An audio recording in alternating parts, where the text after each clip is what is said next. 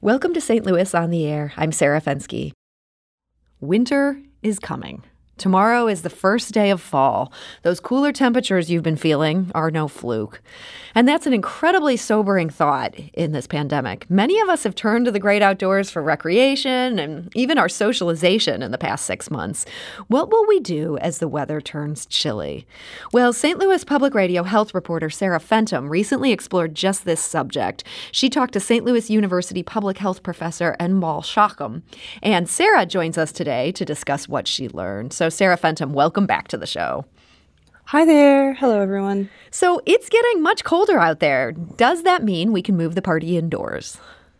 It depends. That's always the answer for public health in times of COVID. It sort of depends on who you are comfortable talking to. It depends on who's kind of in your bubble and if people have tested negative for the coronavirus.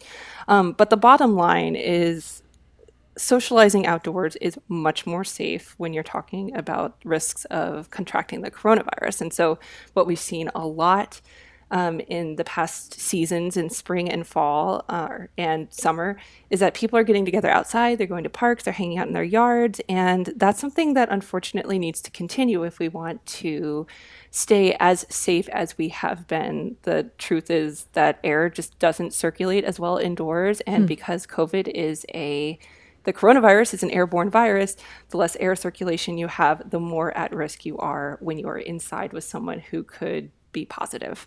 Okay, so there really are good reasons to try to keep as much outdoor as possible. And we've been lucky. You know, the weather has been reasonable this summer, reasonable as far as St. Louis goes. What are we going to do? We can't be just hanging out outside when it's 40 degrees, can we? I brought this up a million times when I was writing the story that I worked on because I hate cold weather. Even though You're the perfect person to write this story. I kept asking Dr. Shockham, I was like, it's cold. How are we going to do this? And she kept saying, there are ways to do this, especially if you talk to people who live in, cold weather climates. You could talk to people who live in Canada. You talk to people who live in Buffalo. Like, they're still going outside when it is cold out. You just need to kind of prepare a little bit more. You need to, think about, what clothes am I going to wear? What activities am I going to do in the cold weather that might look a little bit different this year if I want to continue to stay safe from getting this virus? And that's a lot of outdoor stuff. That's a lot of probably like outdoor hiking, like fire pits, heat lamps, that kind of thing. I think that we're going to see a lot more of that happening this year than we have in the past. Now, as you say, you are not a lover of winter. You don't like the cold temperatures, and you really did kind of push St. Louis University's Enbal Shockham, and you questioned to her the idea of trying to move so many things outdoors, even with this cold weather setting in. Let's listen to what she told you, because she said it just so well. We can find ways where we break up the days and we can schedule it that it's not a full day anyway. I will say as an aside, in the 1918 flu, they had reported how they had schools out in the Northeast, and they put the kids outside in sleeping bags. So it's kind of amazing to think about, like, hey, so it's possible. It's possible. So kids in sleeping bags, is this what we could see for schools as we head into the colder months? I mean, I don't know. It seems like that might be a hard sell for a large amount of people. I think that the most likely scenario we are going to see is that we will continue to be utilizing these virtual methods of communication, like FaceTime and Zoom, and a lot of us will probably continue working from home if we can. But some people, they like the cold weather. I know my boyfriend goes hiking every February. Oof. He goes backpacking and sleeps outside in 20-degree weather. It's not like you will die if you're being careful. It's not like, obviously if you go out without your proper precautions, that's really dangerous. But there is a way to do this, just like Dr. Shockham said, is you just need to bundle up a lot and kind of be in a little cocoon. Mm-hmm. If people refuse to take that advice and they're determined to be indoors, do we know if any of these fancy air filtration systems can make a difference? Are they good enough that you could have random people inside your house? It depends on the system. And I think that's an interesting point because originally I was thinking like, no way can people fly in airplanes. Like, you're getting the air and it's circulating and it's like, but the thing is with airplane HVAC systems is that air is turned over every 3 seconds. And so that's actually, an example of an incredibly safe air circulation like HVAC system because you're getting this air that isn't necessarily being like breathed over and over and over again. It's fresh air, even though you're inside. And so, I mean, depending on how long the pandemic lasts, that could be something that builders and engineers are thinking about more is like, how do we update these HVAC systems to make them more like these airplane systems?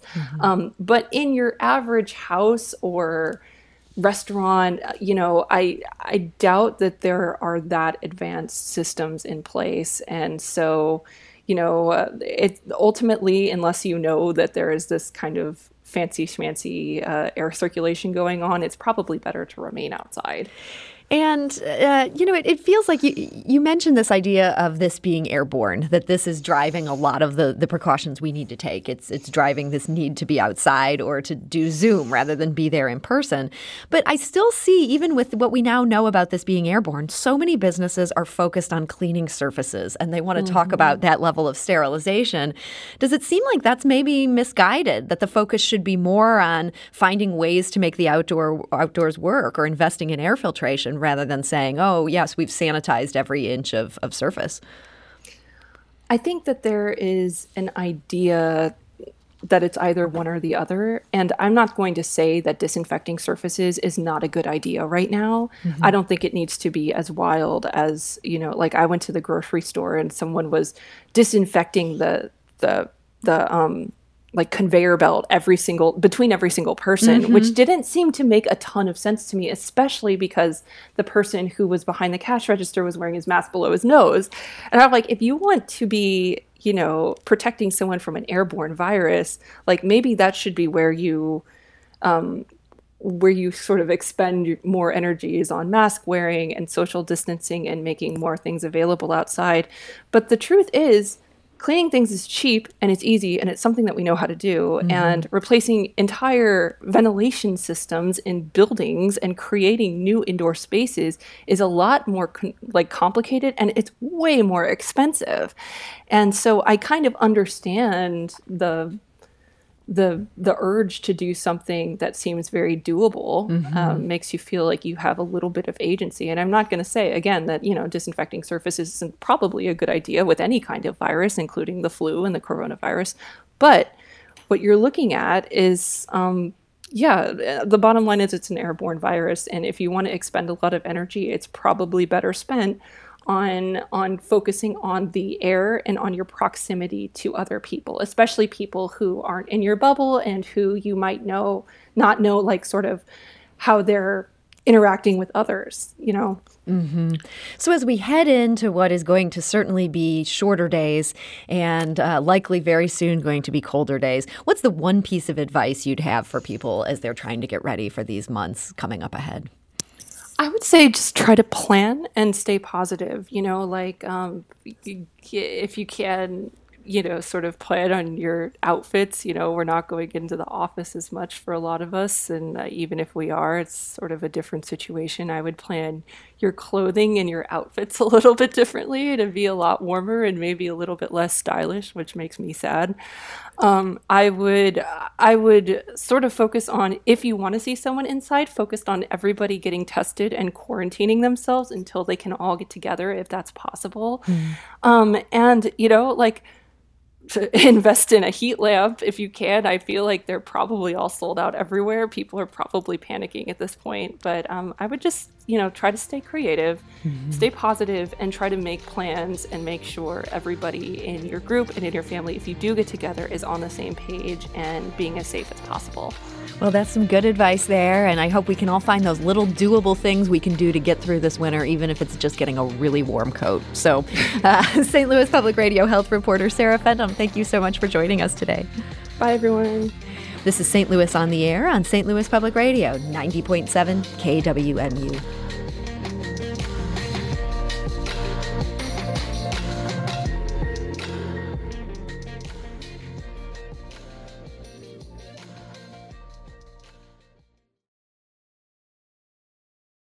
Support comes from the Missouri Forest Products Association.